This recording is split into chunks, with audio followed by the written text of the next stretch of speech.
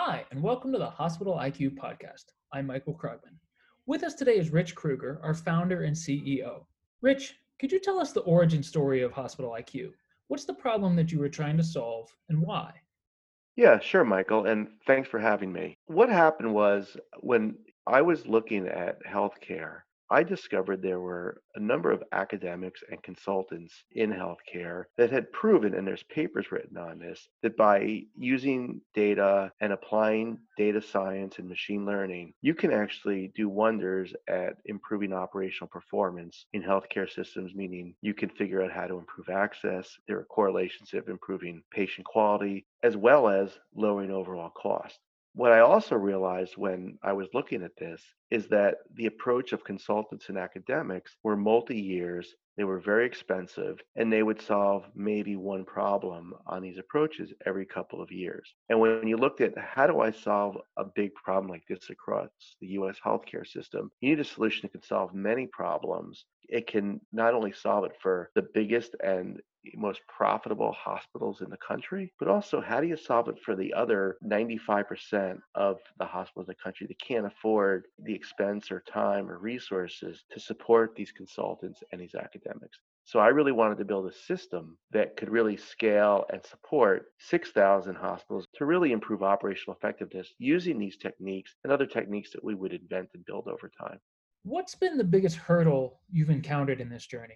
I'd actually say there's been two hurdles, probably hurdles that someone would anticipate, and they're sort of related. One hurdle is most people in healthcare, especially on the provider side, they're very clinically oriented. They got into healthcare to serve people, and that is their focus. They're really exceptional at how to deal with that and how to make somebody better, and they understand all the gotchas in the process. They didn't join healthcare to be technologists, be software people or data science people or AI people. For many, it's not their natural area. So the first thing is we do a lot of predictive analytics in our system. You can go tell a healthcare provider, hey, you're going to have 27 of your 32 ICU beds being used at 3 o'clock 6 days from now. And I can do that quite accurately because they're not necessarily as deep in what we do as we do, and they're more clinically focused. Number one is just believing that we can actually go do that. The other challenge was once I could do that, how do I take that information and not only show them the information so they know what's going to happen, but allow them share that information in ways so it's very actionable to frontline workers. So not only do I want to tell people what's going to happen, but I want a frontline worker possibly to be taking some actions today to ensure that we can have sustained performance 3 or 4 days from now based on my predictions.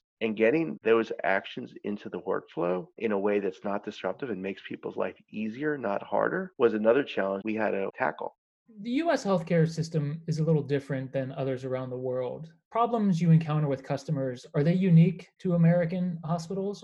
We are seeing that the problems facing US providers operationally are really very similar and no different in other countries, even with very different payer systems. So, whether that's Canada or Singapore or the Middle East or parts of Europe, we're finding what we do from operational effectiveness and automation and predictions helps them solve the same exact problems because they have them. They have the same access problems, the same quality issues, and the cost pressures as well. And we've actually been expanding internationally, which has been great to see. And it's effectively the same software, just in a different country.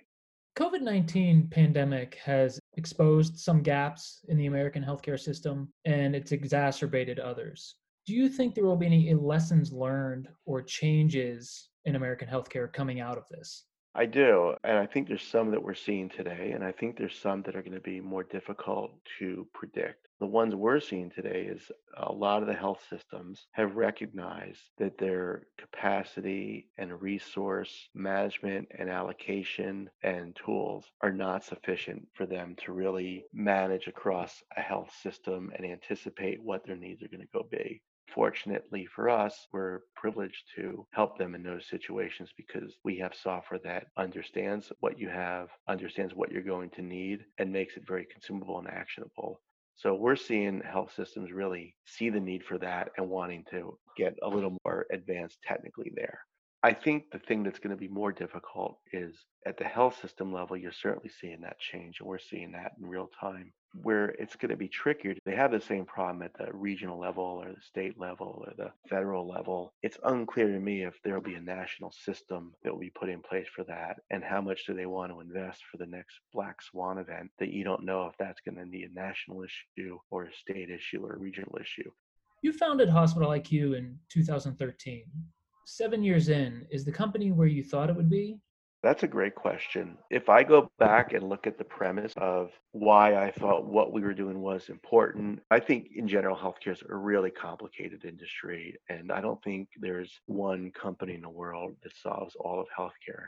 But I think there's a bunch of companies, us among them, that make their dent in what they can do to improve healthcare. When I look at what we set out to do and what the premise is, it's actually amazing to me. It hasn't changed. The problems that existed then, the pressures, the challenges are still the problems, the pressures, the challenges, and the thesis is exactly the same. What I'm really proud of was someone who started this company and has a real passion, and with a bunch of people I work with that have equal passion, is the number of customers where we've solved really meaningful problems. And when those meaningful problems translate into how they give care and how they serve patients, that is one of the most rewarding things you can have. When you have a customer, a chief medical officer said, "You helped us survive the flu season in a way that made it so much easier than we've had to do this in the past," or "You helped us keep our ORs running without stressing out all of our staff or making medical mistakes because we had less stress." When you hear things like that from your customers, it's incredibly rewarding for us.